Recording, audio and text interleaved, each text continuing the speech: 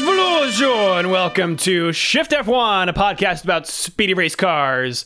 That is Russian for to sit in a puddle. Nice, yeah. There, nailed it. It's also an expression for embarrassing yourself, which is maybe too applicable for this weekend. Oh, Drew, that's. We're gonna have a lot of very sensitive people listening today. I feel like I'm one of them. Yeah, I know. What a bummer. What a weird. I swear to God, last week I feel like now between Paul Ricard and this, I feel like I am now actively trying to like monkey paw a good season out of this one because who knew Sochi could. All it needed was Bernie Ecclestone's sprinkler idea, and we got a good race in our hands. We sure did. Danny O'Dwyer. I'm Drew Scanlon. Rob Zachney is he's on vacation this week, so it's just going to be us two. How are you doing, Danny? I'm doing good. That was a fun race. I did not wake up at 5 a.m., but I did wake up at, I think it was 7 a.m., and then have a very interesting experience of watching this in bed on the F1 app and basically skimming through until I caught up with the live feed. So maybe it was like 6 I woke up, actually. So it was great because like there were actual parts of this race that were very exciting, and then there were parts of this race that were sort of more of the slow tactical brawl you get, especially with tires. And you can see it in the lap charts, and we'll go through it today. It was a fun race, and it'll be a fun race to recap. Yeah, I was riveted the whole time. If you are new to this podcast, a very warm welcome to you. And if you're new to Formula One itself, boy, you picked a great season to start. We recommend listening to our preseason primer episode if you are such a newbie, because that assumes no prior F1 knowledge and explains how the sport works and who everybody is. So if you'd like to go back and listen to that, it's episode 137. Then you can jump right up here and get all the fun stuff. Also, the show is supported entirely by our audience over at patreon.com/shiftf1, where every month we release bonus podcasts and videos exclusively for our patrons that cover racing documentaries and films, F1 video games, experiments with other racing series, and a lot of weird things. So if you'd like to support the show and get access to all of that fun stuff, head over to patreon.com/shiftf1 or click the link in the show notes. What's been going on this month, Danny? Yeah, we produced our film review of the Netflix documentary Schumacher, which many of you have, by the looks of our emails as well, have been checking in on. You can check that out as well as obviously every other, Patreon exclusive podcast we've done over the past couple of years if you join up today. We haven't decided what we're doing in November yet, so if you have any suggestions, October, getting ahead of myself here, have any suggestions, feel free to email us, or if you're in the Shift F1 Discord, always keeping an eye in there. And of course, thank you so much to all of our terrific title sponsors. Jason, I'm going to do them in opposite order this time, just to keep it spicy, keep some like excitement wet qualifying in the for our patrons. Exactly. Reverse grid. Vealshanks, Gnarly Goat, Tractor Share, Joshua Hain, David Mule, Gulolog, Simon Villeneuve, Mo, Juice Stewart, BPM, Bailey Foot, Abdullah Al-Thani, Jason Chadwick, Abraham Getchell, Joe Roberts, Connor McManners, Sam G, Reagan, Circuit Demon, Troy Stammer, Umberto Roca, Will Romph, and Jason Kelly. Nice.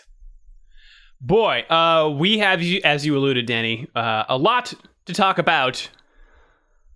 I thought watching qualifying that this is going to end up being more exciting than the race because it's Sochi. Q1 and Q2 were fairly standard, but Q3 was really dramatic. The whole session had been on intermediate tires, which for the newbies out there are for light rain and damp tracks as opposed to the full wet tires, which are for heavy rain. Jason.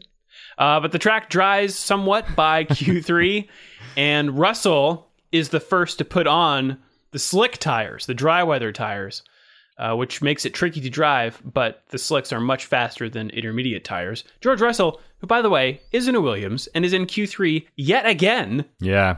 Killer. They should put him in a Mercedes. Curiously, Mercedes waits to pit for a little bit, and so when Hamilton comes in, he makes a mistake, which never happens. I jumped out of my seat. It was like, oh no, this hasn't happened since what was it? Was it Malaysia or China? It was one of the I other. don't even think I was watching F1 at that time. That's how long ago Hamilton messing up in the pit lane happened. I mean, that time it cost him a title, so it wasn't as dramatic as this. But yeah, we had Kimi crash last week. Remember? He took a bit of wall on the way into the pit lane. Yeah, so he was just pushing by the sounds of it in the post race interview. But yeah, they had to replace the front wing, right? Yeah, so he taps the wall just outside of the pit lane, which not only makes his stop slow while they change his front wing, but does the same for Bottas, who's right behind him. So he has to wait too. So that means the Mercedes cars will only get one hot lap on the slick tires, and they have to hustle, so they may not be getting their tires in the right temperature window. These tires are very finicky, as we know. Sure enough, there are other cars that take better advantage of this. Check out this top three. In third spot, George Russell. Man. In second, Carlos Sainz. And on pole position, Lando Norris. Having, their best ever, their best race weekend in living memory last week. At the previous race. It's, pretty remarkable.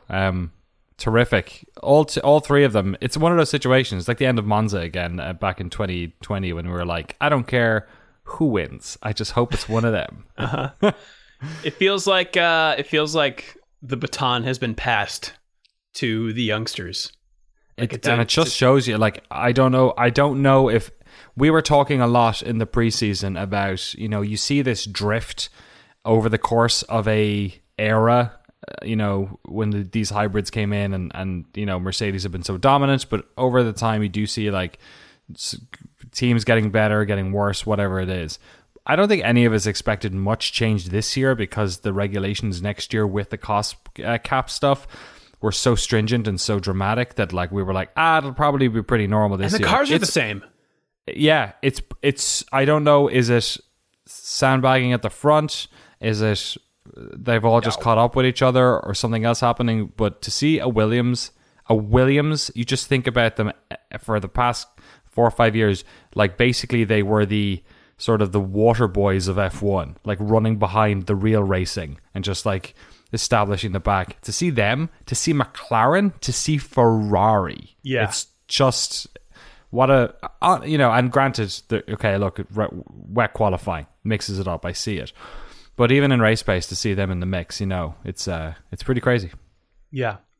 Lewis Hamilton will start fourth. Behind him, Daniel Ricciardo, Fernando Alonso, Lance Stroll, Sergio Perez, Esteban Ocon, and Sebastian Vettel. There are a number of engine penalties and gearbox stuff going on here. So this is the starting grid. I'll get to all of that in a second. Behind the top 10, we've got Pierre Gasly, Yuki Tsunoda, Kimi Räikkönen, Mick Schumacher, Nikita Mazepin starting 15th because Valtteri Bottas has an engine penalty, Antonio Giovinazzi has a gearbox penalty, Nicholas Latifi has an engine penalty, Charles Leclerc has an engine penalty, and Max Verstappen with his engine penalty and those that three-place grid penalty for the Hamilton collision in the last race will be starting from the back. He didn't even set a time in qualifying. Yeah, this is a real let's see what we get out of the weekend, a race weekend for Max. Just compounding all the penalties in one go just to get them all out of the way. And we've seen with Bottas, and we will likely see with Hamilton, them having to take a similar thing, which does raise questions for next year. It comes up in the emails. Yeah. So, and again, if you're just joining us, you are only allotted so many engines per year, and if you get your fourth engine into the car for reliability reasons or for whatever reason you want to do that, you get penalized for that, to encourage teams to make more reliable machinery. All right, well, let's get right to it, Danny. Take us through the start of this unconventional grid here. Yeah, very strange. It's a weird grid too because it has like a little right-hander, but it's not. It's like a fake out corner, and then a decent long stretch down into a pretty fast for an opening F1 turn. To be honest, like usually we get these hard braking zones, but you can carry a lot of speed in turn two. As it happens, Carlos Sainz has a horrendous start. starting from second. Lando Norris gets first easily. He's basically fighting with George Russell and Ricciardo because Hamilton also does not have another great start. But something happens. Carlos Sainz either hits his boost button or just gets a better, changing of gears grip in the second phase of that straight. And as they approach turn one, he not only sort of catches up with Norris, but by the time they are entering, I should say turn two, he's actually way ahead of Lando Norris. Zooms past a bunch of them, obviously gets a slipstream as well. There's a bunch of slipstreaming going on here. And has a hard break into turn two, does lock up his front right, but manages to stick it and keep position. Pretty much everyone gets around except Alonso, who ends up going wide and having to take the sort of mandatory little bollard exit. Did you see what he did before? On the Alonso. Yeah, on the formation lap, he did the same thing. He went off deliberately. He practiced it just to check out. Yeah, what's going on over here? If I just so happen to go off the track and have to rejoin, what's this going to be like? It is interesting you said that because when he did it, it looked like, oh, you did that on purpose, because there was plenty of space around the outside, Yeah, and also it's very Fernando Alonso to find a way within the rules to do something that no one else would be smart enough to do, Mm-hmm. So I'm not sure how he ends up in position because he does re-enter the track in third, but I think he gets swallowed up by the Williams pretty quick at the very least. Other winners on that first lap exchange, Charles Leclerc made up like 7 places, I think it was. He started pretty far back, so that's not so bad. Lance Stroll also came out really well. He was up to 4th. Having had a terrific start, and Hamilton was the big loser. He got caught up in the little sort of jamble as they entered turn two, having not had a great start. He had lost 3 penalties by the time they'd come around. Raikkonen was also up into the points, so there was a bit of shifting going around there.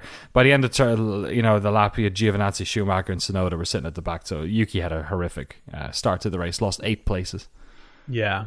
I'm looking at the lap chart here, and Fernando Alonso, started 6th, but 3 laps later was in 8th. So I don't know about that move. I don't know that it was so so advantageous. He, though, I should mention, along with Stroll, Perez, Gasly, started on the hard tire, while everybody else in the top 15 were on mediums, and then all those penalized guys were on hard tires as well in the back of the grid, with the exception of Nicholas Latifi. But yeah, Hamilton, lap 2, down 3 places. He then gets by Alonso for that 6th place on the inside of turn 4.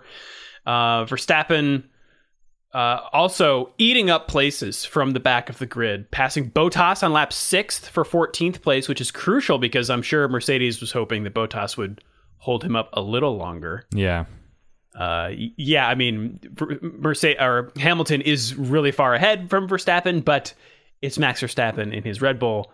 You got to believe that if you're Mercedes, you are worried about him no matter where he is on the grid. A few laps later, lap 10, Verstappen watches a battle between Leclerc and Vettel for 11th place. Leclerc, as you said, continuing to charge up the field. Leclerc dives deep on the inside of a turn to get ahead of Vettel, but kind of overcooks it, and Vettel executes a nice cutback and gets the place back. Verstappen then tries to follow Vettel through, but nearly gets put into the wall by Leclerc. It looked like he just didn't know he was there, and has to back off, but Verstappen does get him a short time later for that 12th place. And at lap 13, there's so much happening at Sochi. I know. Surprising. That we don't even see Norris take the lead from Sainz, but on replay, he does get a toe down the back straight and passes on the outside with a nice feel of the brakes into that turn. Yeah, it was turned, like I said last week, turn 2 and turn 13. I think I was surprised how much action was happening after the semicircle. I think that's 4, and it's either 4 or 5, that turn. There was a lot of people just cutting off there, which was really, these cars, I don't know what it is. There's something about this year where they're really able to carry speed through mid-speed corners in a way that they weren't before. So I don't know what's going on, that they have enough downforce or the aero is more stable, but we've seen it with some of these overtakes where they look on turns where they look like there's almost like drifting going on again, you know? So it means that they're able to like throw themselves up the inside of turns and not worry about basically just going straight on exit. At least that's, you know, maybe that's recency bias or something, but it's certainly something that has been interesting for me to see. Yeah, Norris also reading from the Hamilton playbook and complaining about his tires, but then staying on them forever and doing great laps. So, you never know if like Sainz was lulled into some kind of, you know, false sense of security there. But way to go, Norris, retaking the lead. The first round of pit stops starts around lap 11 with Stroll, Russell, and Sainz in 4th, 3rd, and 2nd. Behind them, though, Ricciardo, Hamilton, Perez, Alonso, Verstappen all hold out and inherit those positions. All of those, though, except for Ricciardo and Hamilton, are on the hard tires. But they take over the top 6. And on lap 23, it is time for Norris's teammate Ricciardo and his rear gunner, in effect, to pit. But it's a slow stop. And unfortunately for him, he comes out in a bunch of traffic in 12th place, leaving Norris somewhat exposed to Hamilton. Albeit Hamilton is 13 seconds behind at this point. Hamilton then pits on lap 27, and Verstappen follows him, hoping, you know, I guess that he can last the rest of the race on medium tires, because Verstappen started on hards, to sort of stay close to Hamilton and minimize that gap in championship points, because they're going into this race, they were only 5 apart. Yeah, every point counts at this stage. Yeah, including those fastest laps. Yeah. Hamilton has a good stop and comes out ahead of Ricciardo, who had been ahead of him before the pit stop. So he effectively jumps Ricciardo in the pits. And then Verstappen slots in behind Ricciardo when he comes out, leaving it Hamilton in 9th, then Ricciardo, and then Verstappen. Norris finally pits on lap 28 and retains the effective race lead, coming out behind some of those hard tire runners that haven't pitted yet. So it's Perez, Alonso, and Leclerc ahead of him. And then Hamilton, on lap 32, having pitted much later than the cars ahead of him, starts eating up the midfield, and he gets by Sainz for 6th place, and some lovely radio from team principal Toto Wolff saying, Lewis, you can win this race, which honestly at this point I thought was optimistic. What did you think? Yeah, me too. Because Lando looked like he had such control over this. He's way effectively ahead of Lewis at this point. He has shown himself to be a really reliable driver. Under pressure too, right? Last race around, like there was a lot of just keep your head down and keep the gap, you know. And did a great job under pressure.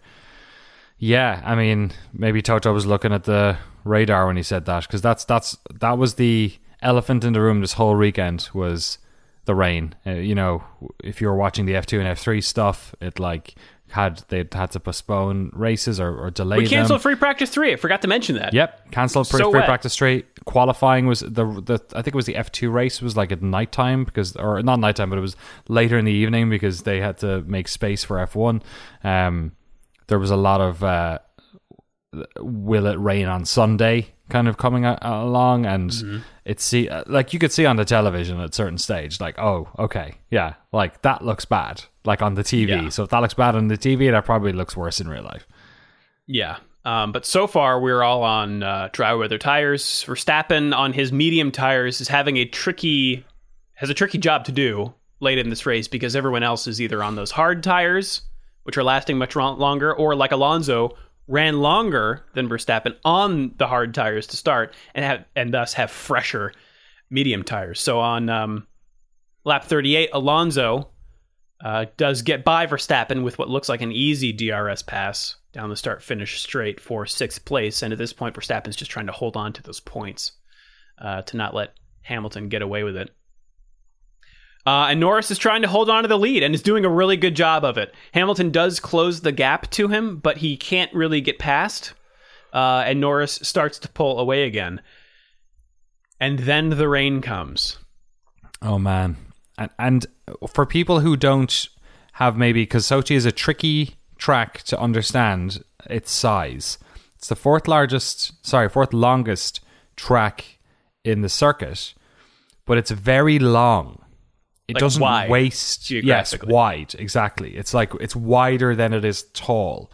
And what that can mean when you're looking at like weather like that is that you kind of have the Spa effect of there being parts of this track which are very far away as the crow flies to other parts, more so than if you had a sort of more, I don't know, equilateral or like square shaped circuit. You know what I mean? So and this is exacerbated probably here, where the pit lane is basically on one end of Sochi, and the sort of sequence of corners which becomes problematic, turns 5 through 7, are on the complete opposite end of the track, and they will have spotters out there, but it means that most of the time for the engineers and for the drivers, it's the driver basically telling the pit wall what the track is like out there, because they're the only ones who really know, and it can be dramatically different to what's happening back at the pit wall. Yeah, and Rain in a situation like this, with this is 6 laps to go at this point, is basically the worst case scenario for Lando in front, because if you pit for wet tires and the rain turns out to not be so bad, you've given up your track position. But if you stay out and it does get bad, then you're in the wet on slick tires, potentially risking a lot more, like a retirement if you skid off the track and crash. You're also the first to every potential accident, because the driver behind you can look at your grip levels. So Lando doesn't know. He has no idea when he's entering every turn, as they did in qualifying, whether or not the grip is there or not. It's kind of just like a cross your fingers type scenario, you know, where do I lift off, where do I don't? Whereas Hamilton has the benefit of basically watching a ghost car in front of him do the lap. So being able to suss out exactly where the grip is and where it isn't. So it's just harder being at the front, especially if the next competitor is just behind you. Yeah, and as you mentioned, Danny, the rain comes in at one part of the track, and Norris does slide off on one corner, but manages to rejoin and remain ahead of Hamilton. And a few corners later, the track is dry, so Norris pulls ahead again. And at this point, if you're Norris, you've got to think, well, it's working so far. You know, I've got to try to keep up this situation for the race win. And if Hamilton gets by me, you know, Sainz is 30 seconds back, so at least I'll get second, either if I stay on the track or if I pit for intermediate tires or whatever. Because the pit he's not thinking about 25. Second. No, he's not. He's like, this is working. And on lap 49, we hear his team ask, "What do you think about the inters?" Meaning the intermediate tires. To which he responds, "No." And given the situation, I think I would have done the same thing. And he's feeling the grip there. He's feeling like he has it. Like, even though he went off there, you know, that it's at this stage at least. But the problem is rain is a curve. Right. It can get worse, it can get better, and it can move. Yes. So I think Norris would have been, I mean, God, this is the situation I was looking forward to. I think you posted an article with the transcript, Danny, which we will link in the show notes. And I want to get the verbiage just right about what his team tells him. Lap 47, "Okay, Lando, this intensity will stay till the end of the race, we think." So how do you read that? Well, right? You could, it's either all will be the same. Yes. Or the rain intensity will be the same, which means it will keep coming down and conditions will get worse. Yeah, it's a really good example of, I'm sure you know a lot of this from doing like airplane communication, of getting to the point, not being one step away from the point where somebody has to infer what you actually are saying. What they're actually, we think, and with the benefit of hindsight, what they're actually saying is, it's going to rain like this for the next 5 laps, and that means that it will be wetter. Mm-hmm. Whereas you can easily, especially if you're driving an F1 car or flying a plane or doing something that requires a lot of other mental thought, you can easily misinterpret that to be what you had said, that this is the consistency you should expect from now. Yeah. So, I know, and it's very difficult to criticize this type of thing, but also this is the most important job of that person, is to give clear and concise information Of the team, and to communicate. So and there is a transcript of Daniel Ricciardo as well in the conversation they had and the difference they had. They're in different spots. They're in very different spots. In both on the track, but also in the race, right? Yeah. Like Lando is considering the race win. He's got Lewis Hamilton behind him. It's not exactly apples to apples, but yeah, they do a side by side transcript here if you want to look at it. And what's that thing again? The sort of psychological situation of feeling that if you change something, it will make it bad, but if you stay the course. This is the thing. This is like what the happens sunk a lot. cost fallacy, or yes, it's something else. It comes up a lot in aircraft stuff actually when I watch YouTube videos. It's that idea of like you think that nothing will change, and it happens with weather a lot in incidents where airplanes get in trouble, right? Mm-hmm. Where they're like suddenly IFR and they don't know how to fly in weather. Where it's you just assume that things will get better all the time. You kind of hope that things will get better. You don't see the reality of things actually slowly getting worse. Because perhaps it wasn't the wrong choice at lap 47, and if it stayed that way, but by the time we get to lap 51, it's like, oh man, this is... Mercedes they make the different call. So on lap 49, Hamilton pits. Sainz had also pitted a lap earlier. And in 2 laps, Hamilton makes up nearly the entire gap to Norris. Because remember, you eat 25 seconds or so when you pit. Right, but imagine Norris's scenario, right, where he is struggling for the lead, but he is holding Hamilton off, and then Hamilton pits. Yeah. So that's the best thing that can happen to Norris, because suddenly his nearest competitor is 30 seconds behind him. But also, if they don't pit that lap, it's probably already too late, actually. If they pit behind Hamilton, the race is already lost. So all he can really do to salvage the win, which is all he cares about, I think if he comes second or he comes 8, he's probably as pissed off and sad about it. Lando, right? Yeah, they need to be thinking like, what if what could have been? Totally. Well, the team probably wants the points, but for him, he's like, no, I'm going to win this race. And now the only way I can win this race, is to stay out and try and wrestle the rain. Hamilton's made the decision, earlier, and that's kind of it. And it's like a slow motion car crash, because you can see what's happening, and all you're doing is praying that the rain isn't that bad. But oh my god, I have never seen a time tumble so fast. I mean, it looks like we're watching we're watching a wet race. It looks like, there's spray coming off the cars. It looked like when they were going around behind the safety car at Spa. But Lando Norris is out there on old, hard tires and is somehow keeping it on the track. But Hamilton does finally reach him. And 2 laps from the finish, Norris tries to make a 90-degree right-hander and just can't get the car turned. And Danny, like you said, it is a slow-motion slide off the track. He does a great job of not crashing that car. Yes. Yeah, incredible. Hamilton...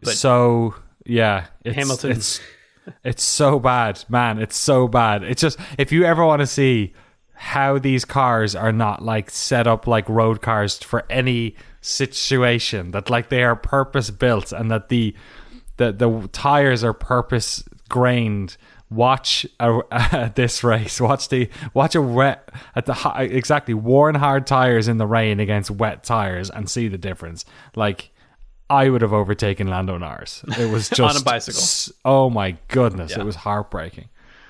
Yeah, it reminded me of that time when Hülkenberg slid off the track and just kind of slowly drifted into the wall, like out of the podium positions too. Oh man, it was just heartbreaking. But as you said before, Danny, now he's really hosed because, everyone else has pitted for wet weather tires. So do you do that and fall way down the order, or you try to salvage this? In the end, the rain's just too much, and Norris does pit. In fact, he actually slides out of the pit entry lane and has to come back in, which is against the rules. Thankfully, only earns him a reprimand from the stewards instead of I didn't know what they were going to do. I thought they were going to take the positions away from him and give Raikkonen 7th, but all right. Yeah, and I have a quote here from McLaren team principal Andreas Seidel from racefans.net. Quote, "As always in these tricky situations, it's communication between the driver and the pit wall using all the information we have available in terms of weather forecast, what the other cars are doing, trying to brief Lando, and at the same time get the feedback from Lando how the conditions are. That's how I'd say that was the decision to be made about what to do, to pit or not. Lando, with the information he had from us, as well as what he was feeling on the track, he felt good staying out there on the slicks. And in the end, we didn't overrule him as a team. So that's something we need to look into to see what we could have done better." It's such a tricky one. I think at lap 48, I think it was, when that was the moment where it all went wrong. Everything else afterwards was just the die had been cast at that stage. There was, I think, the reaction to Hamilton for him to try and get second or whatever. I don't really blame them for any of that, but yeah, I think it was just that miscommunication, and also it's so hard, man. Rain, like we don't look at the rest of the grid, how like there were other drivers who toppled down, who pitted late, or people who pitted early, and Sainz took a risk ultimately as well by doing what he did.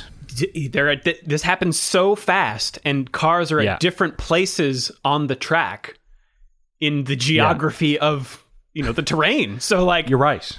If they would have come in the same lap that Sainz did, was the track mostly dry at that point? Was that like, I don't know.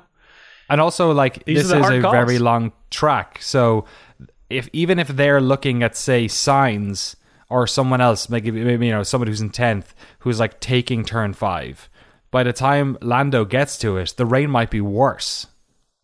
Because they're more spread out on this than 19 of the tracks on the calendar. So there's a lot of like, it's so hard to read the tea leaves on this, and that's why Spa, whenever the rain happens, it's so crazy because it's like relief rain as well, because they're mountains, so it's harder to like judge when that's going to land, where it's going to land.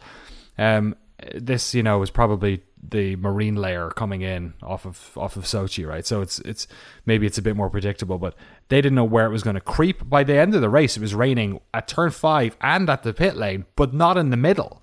How did that happen? You know what I mean? It was it was so hard. I think it was I'll like you said, the Race Fans article that has all the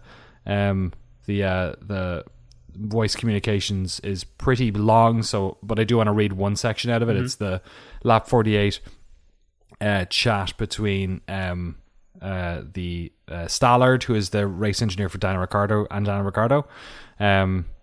Stallard comes in as lap 48. First cars are pitting Inter. DRS disabled. Ricciardo, crazy slippery now. Daniel, copy 5 laps after this. Do we need the Inter? Daniel, I can't keep it on the track. The hards just have no temp. Copy Daniel, we'll box. We're in this lap. Yep. Yeah, there he's in. So he made a pretty quick judgment call that the hards were. And he was in 9th place at that point. Yeah. Even if you, I don't know if it was Sainz who was the very first, but even if you were watching your McLaren and you're watching the first driver to pit, you don't have time to see how he's doing on the intermediate tires to see like, well, if we could do that lap time, would it be advantageous for us? Like, yeah. Anyway, the rain might have gotten worse on turn 5 by the time Ricciardo had gotten around behind Lando. Maybe by the time Ricciardo had made that decision, Norris was already entering sector 3. The whole thing totally spins on Hamilton pitting before Lando. It's basically it's like a wet weather undercut. If Lando pits at that stage, he's definitely second at least. So it's just... Yeah. Race Fans also does a lap chart for every race, which is pretty cool. You can see lap by lap who's in what position, and you can also it like gives you a visual indication of like, oh, here's where all the pits happen because like the field gets scrambled and everyone dives down a bunch of places. It might be the craziest like 5-lap chunk. It just looks like a 2-year-old has scribbled on a wall with crayons. What does Max Verstappen look like? Oh man, his it's always fun because like there's only one line that marches up and keeps going and then dives back down and then marches up and then a complete turnaround here because he's in 7th place when the rain happens, and then he comes out in 2nd. Lando, by the way, rejoins the field in 8th, and I think quickly takes Kimi Räikkönen, but he'll finish in 7th. But Lewis Hamilton takes his 100th victory in Formula One. Pow, pow, pow. I wonder, do you get a letter from Bernie Ecclestone or something when you reach 100 wins? I hope not.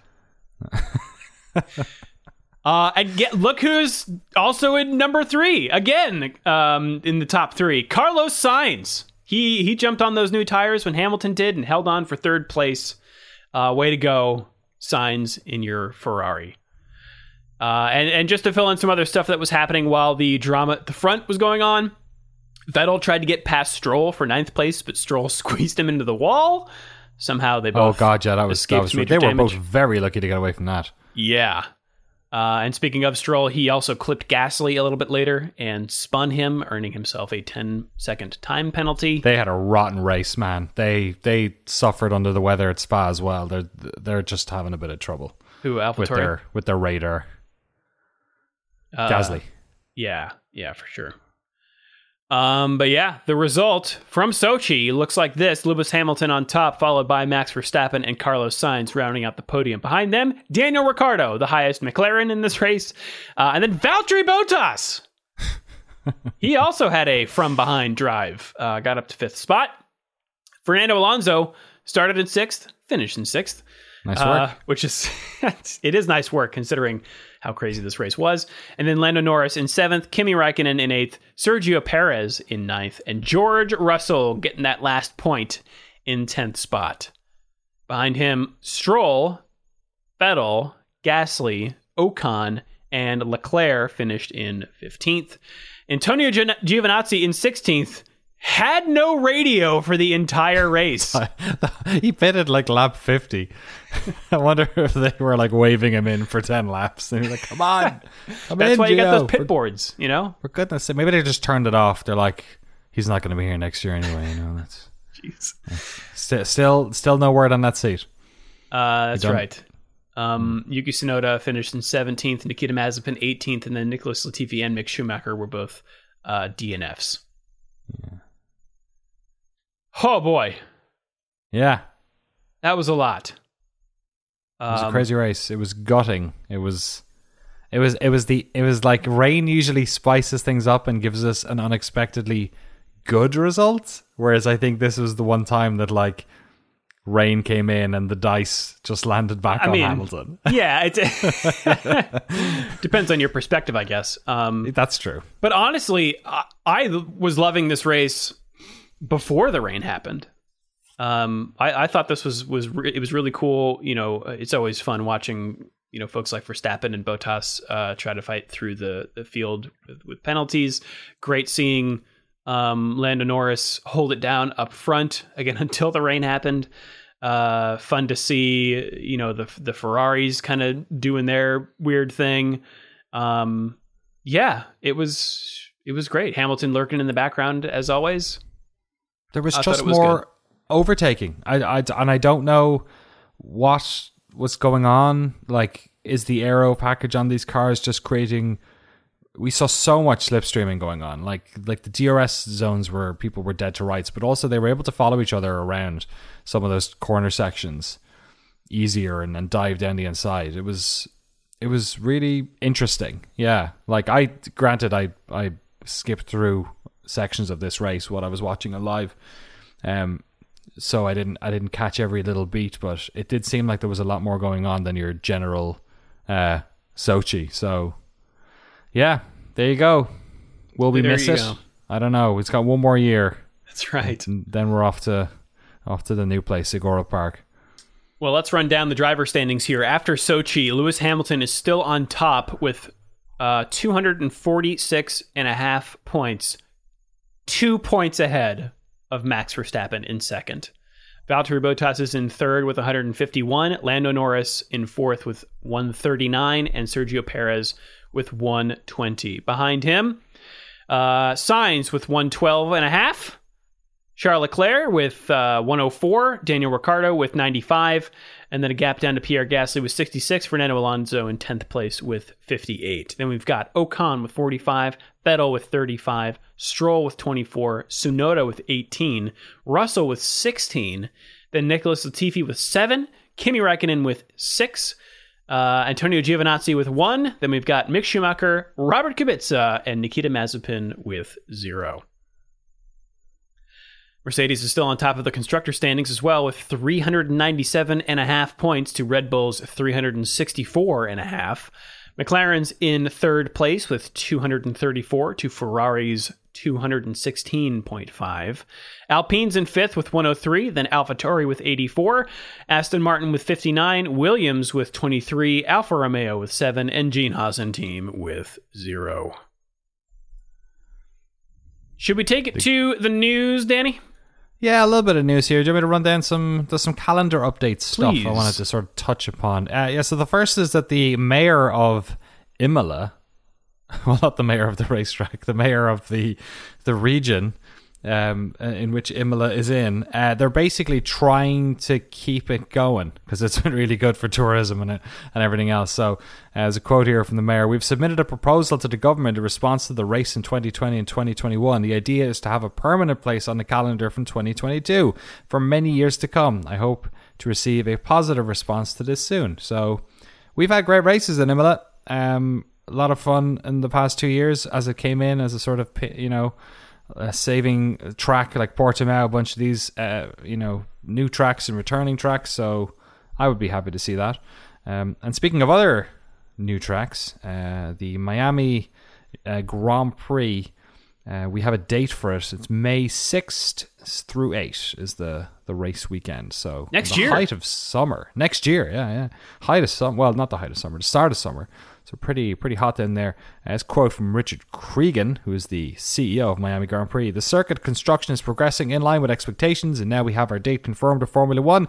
We can rapidly follow, revealing more of the detail of the experience that will be enjoyed at the trackside, which will make this a truly standout addition to the calendar. This location is already well known for creating unforgettable experiences for events like the Super Bowl and Miami Open.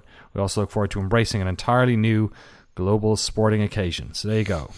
If you ever want to, if there's one place in America you don't want to be in a bunch of crowds, it's probably somewhere major city in Florida, but hopefully by May of 2022 they will have curbed some of that. Global sporting. I love my global sporting occasions. It's you just love sporting occasions. Yes. Global ones are the best though, like the Miami Open. Of course, that the hallowed ground of Miami. The Super Bowl also that's an indoor Super Bowl, is it not? Indoor as opposed to indoor stadium as opposed to like an open one. Florida rains a lot, I think is what I'm saying. So gotcha. Maybe this will be okay. Who knows? We had an email earlier as well about somebody saying, wait, we're getting rid of Sochi, but won't Miami just be one of those? That's a very good point. I think we're going to have to wait and see. Yes, but it may be another one of those indie tracks. We'll have to see. From Matthew from the hillbilly portion of Indiana. Thanks, Matthew. Matthew's words, not mine. No. Yeah, I mean, I don't know. Maybe a rainy Sochi is okay, and that seems like what we're getting with Miami. Yeah, I'll give every track a go. You know what I mean? We need at least 2 years to know if a track is rubbish or not. We never got that with Vietnam. who knows what that true. nightmare was going to be like? The weird little wishbone circuit. I saw the something. boomerang. I don't know if this is a rumor or what, but it sounded like the city was trying to reclaim that space. So I don't think that will ever happen. Yeah, I mean, the guy who was organizing it was arrested for fraud or something, right? Yeah, so what a weird. Probably Formula not One's a so good weird. sign. It's so weird. F1's weird. Yeah. Let's see. Do you want to take just some emails, Danny? Yeah, let's do it. shiftf1podcast@gmail.com or f1.cool/emails. I'm going to take this first one from John Maddock. He says, with Bottas taking the extra engine again, I was wondering what kind of impact this has now that there's a cost cap. This is a problem. This is a lot of this stuff is a problem. The big issue next year is that not only do we have fewer engines, like this year they have the fewest engines they've had in the modern era, but also the incidents that are in crashes, for instance, like what Bottas had at Imola, which is why he has another new engine. There's no like workaround for the teams. The cost cap is the cost cap. We saw it earlier this year when, who was it? Did Max lose a bit of his wing or something during qualifying, and the Red Bull team asked if they could have it back? There was yeah. Do you remember? And it was after the incident where Hamilton bumped Verstappen off at Silverstone, I think. Was that what it was? And that incurred $1.5 million worth of damage or something. And that crash. That crash did. Yeah. And then in subsequent crashes, the Red Bull was like, hey, Michael Massey, can we get our carbon fiber back from the track, please? We don't we're kind of strapped for cash here. Yeah, so this is a genuine, like, it's a big sort of nervous thing that a lot of the teams have about next year and the cost cap stuff. So, I don't know what the reprimands are for going over, but presumably they're bad enough as well that they're going to have to account for this sort of stuff. But we won't know. And if you watched F1 long enough, you know there are some seasons where a car loses a bunch of engines because of that type of crash, and there's some you can go seasons without that happening. So it's you just break a bunch of the assembly of the engine's totally fine. So yeah, we have to wait and see, basically. Drew, you want to take this one from Neil in Ireland? Yes. Neil in Ireland says, hello, lads. As long-standing F1 aficionados, you must have heard your fair share of national anthems over the years. Please rank the anthems. Thank you. P.S. French one is my favorite. French is good. French is good. Yeah, French Italy is fun. I think so. Whenever the Six Nations is on, which is the rugby, where all the teams, the European teams, 6 of them play each other, massive fan of the Italian, because the Italian rugby team's rubbish. They always get beaten, but they're such a good like. It's like a real like. Yeah, it's like a medley. There's a lot of different. It's like 3 different songs mashed together. I like it. It's also the second most played. Do you want to know the most played? Well, let's see if I can guess. Good idea.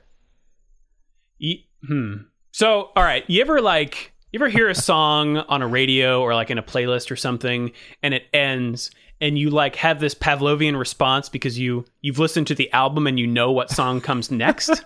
Is this the German and English ones? Yes, I totally have that. Whenever I hear the English national anthem, I always expect the German one to come after. Yeah, the British one. Because of Hamilton and Mercedes. That's so funny. You're not wrong. I actually have a list here. It's from 4 years ago. I'm going to go with English. Or British. Yeah, so the British national anthem. Is that the most? So I will say this is 4 years old, and also so as of Canada 2017, and also okay. I'm not quite sure if I think this is also including the constructor one that gets played. I'm not quite sure. The British national anthem is the number one. Okay. With 58.5 of all races. Wait, what? The Italian one's next. Wait, what's a 0.5? I mean, Well, it's just a percentage of the races, right? Sorry. Yeah, Okay. sorry. So yeah, you can have that. 563 out of 963 races as of whatever 2017. The Italian one's next, which makes sense. Yeah. Ferrari dominance. The German national anthem, as you said. Then the French. Okay. And then the Brazilian. Okay. Of course. There's our Ayrton Senna, and I'm sure Rubens got a couple, and not many, no Brazilian constructors, I don't think, winning races, as far as I know. And then, yeah, it's a pretty steep fall off after Austrians after that, actually. And then it's a pretty steep, because that's for Red Bull and stuff. But then it's pretty steep drop off. 47 for Finland. And then it's Australian, Argentinian, American, Spanish, Canadian, Sweden, all the way down. And then there's 3 that have won.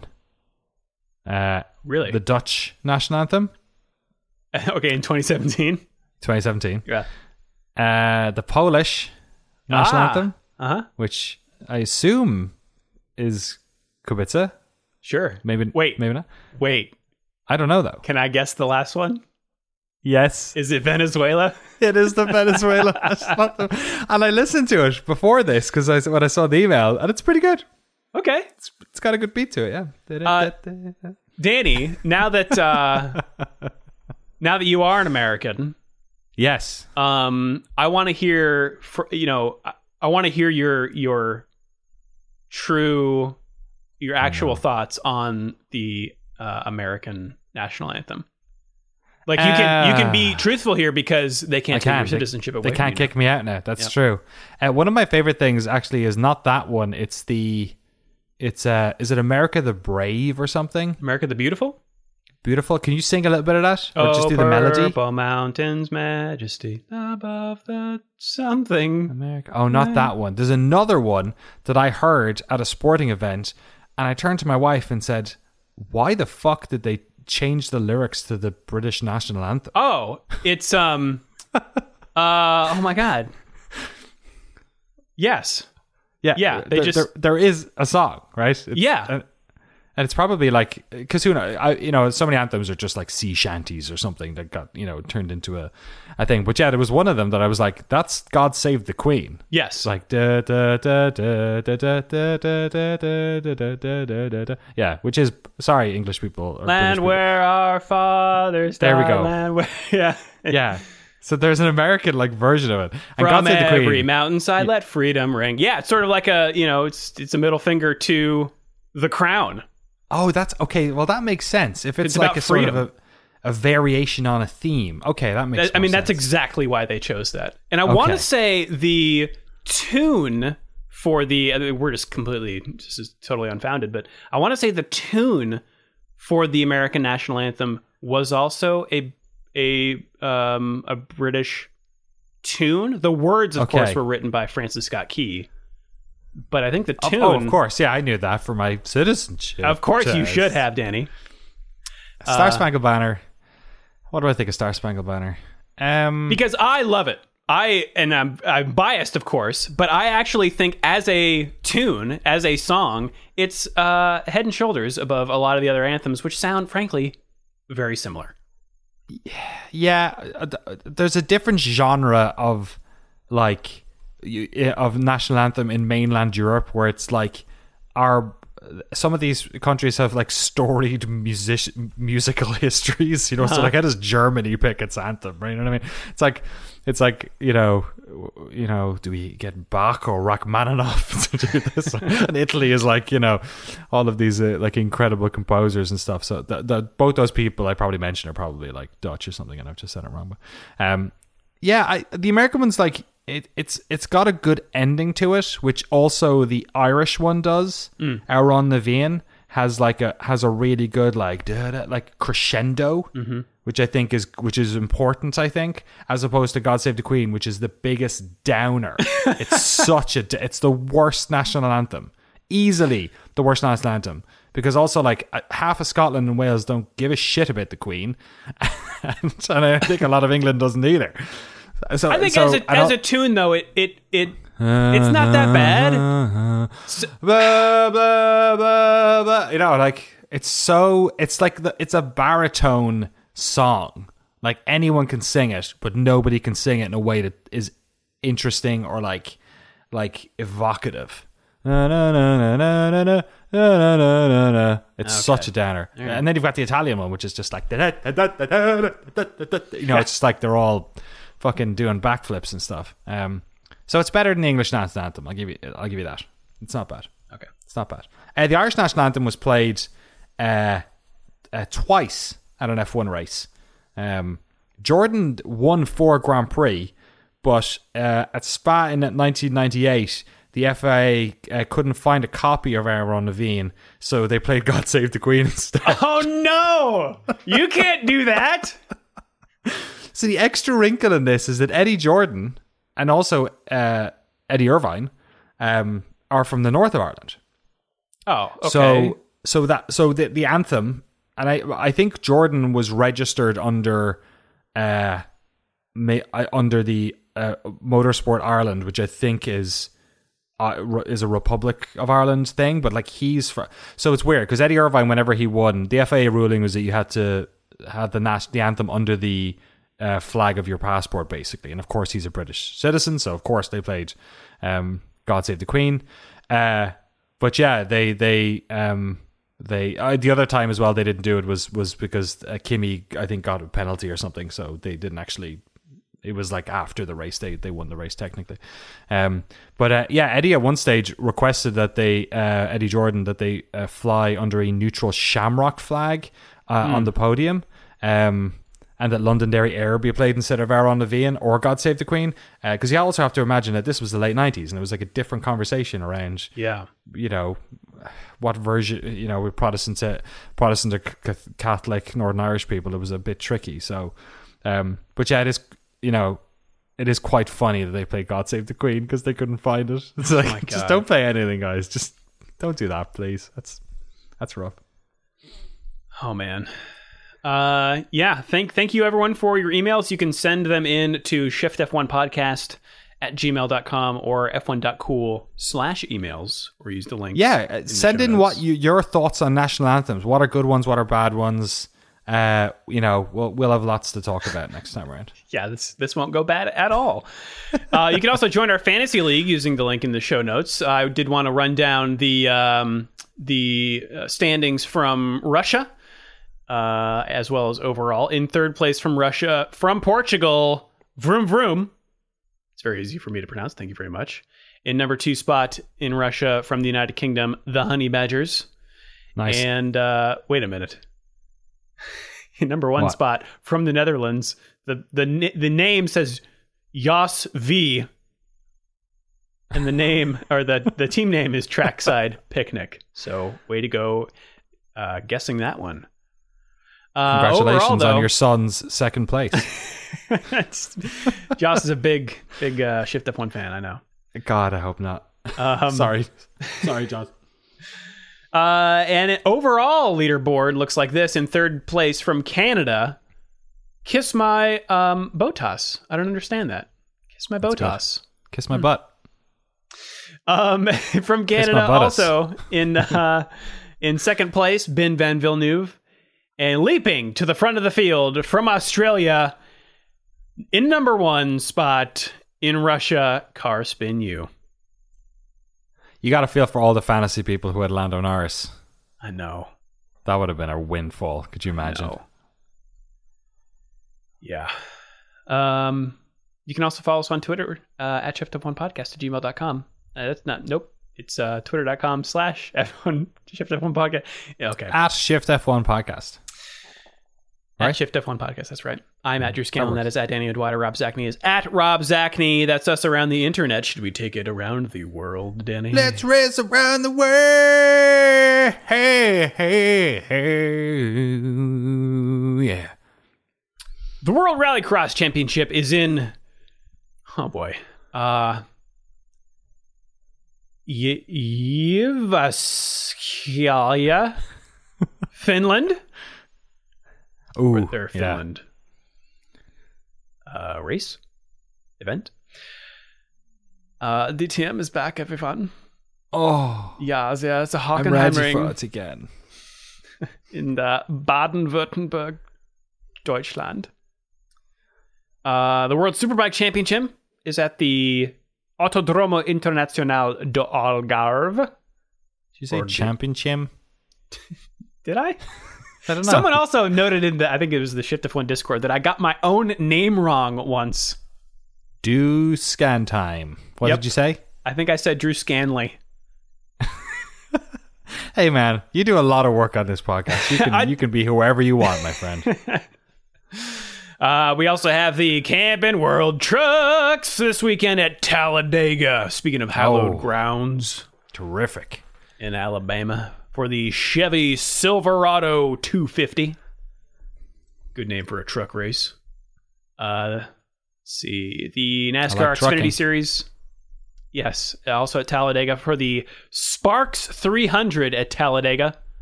Barks, I really hope it's soda? Yeah, I hope it's the drink. Fuck yeah, I love some Barks. If ever I see Diet Barks, I will immediately get that. Sorry, no, it's Sparks. Oh god damn not it. Barks. Different drink. Have you ever had a Sparks? No. So for the uninitiated, Sparks was like the Four Loko. It was both malt liquor and caffeine. Jeff Gerstmann had some pre-banned Sparks like on a pallet in his garage, and he brought some to my very first GDC where I was working at Giant Bomb. Cool. And we had some, and whoa, I'm surprised that podcast episode got out at all, because man, is it a different type of drunk? Yeah, it shoots you way up there and then you crash immediately. Yes. Awesome. I don't know if that's who's sponsoring this Xfinity race, but we've also Fill them got up full of Sparks, watch them buzz around the track, and then just skid off. Yeah. The supercars are at the Winton Motor Raceway for the Winton Super Sprint. Races Winton, 1, not 2, Lewiston. 3. That's right. The MotoGP friends are at the Circuit of the Americas. The Motocross Grand Prix is also in Germany at, oh boy, Talkessel, Teutschenthal for the Motocross Grand Prix of Germany. Nope. And we got NASCAR. Oh, yeah, are we at Talladega, Drew? We're also at Talladega for Talladega Nats. Yellowwood 500. I'm not touching that one. It also is spelled Yella Wood. Hella yellow wood. Camel yellow case. wood. Now I gotta look up yellow wood. I wonder if they sell Victorian dresses. Yellow wood. Pressure treated lumber for 50 years. Of course it is. Danny, final thoughts after Sochi? Yeah, I'm done predicting anything. We've got the what's up next? Turkey, is it? Yes. Yeah. Not saying anything. I feel like I'm gonna poison this. I'm gonna reverse it no matter what I do. I think I saw a really good headline. As we enter the sort of final third of the season. This, I believe, more cars have led a race this year than I think in any season in at least the hybrid era, or if not ever. I forget what the headline was, but it's like the most competitive season in the hybrid era. Most, yeah, and not just at the top, but just in terms of who has ever been in front. And just think back 3 years ago, whenever anyone who wasn't Mercedes won a race, how much we enjoyed it. And this year, it's just like insane. Like last year when Gasly won Monza, even, it was nuts. But this year, it's like everything's just all over the place. I hope we were waiting for 2022 because they were going to do this. It was going to be this. Yeah. But now we've actually landed in a spot where it's kind of already there. So I'm like, don't mess it up next year, everyone. But I cannot wait for the rest of the season. It's we're getting into the twilight hours on this one, or we're approaching it. Just loving every race. It's terrific. Yeah, we really are, because we have between 6 and 7 races to go, whether that November 21st race is actually confirmed. But the championship leaders are separated by 2 points. That is unheard of this late in the season for as long as I have been watching. There is a very, very, very good chance that this could go down to the last race. Yeah. Because it's 25 points. If there's a gap of 25 points, that's all you need. 26. That's right. Yeah, so we'll have to see. Turkey, USA, Mexico, Brazil, Jeddah, and Abu Dhabi. Yeah. Which one's the question mark over? Between Brazil and Saudi Arabia. Yeah, that's fair. Yeah, and I think they were saying maybe it was Qatar, maybe it'll be like another Bahrain double Abu or Dhabi something. Again? Double Dhabi? Maybe. Double Dhabi. Double Dab. Also, there were some pictures of the Saudi Arabian Grand Prix. I was not able to verify if they were recent, but that thing still looks real under construction. Nice. So I'd love to see it. So hold on to your hats. If you'd like to support the show and get access to all of our bonus episodes and the official Discord for Shift F1, you can do so over at patreon.com/ShiftF1 or click the links in the show notes. Have a good race weekend, everyone. We will see you all next week. Meow.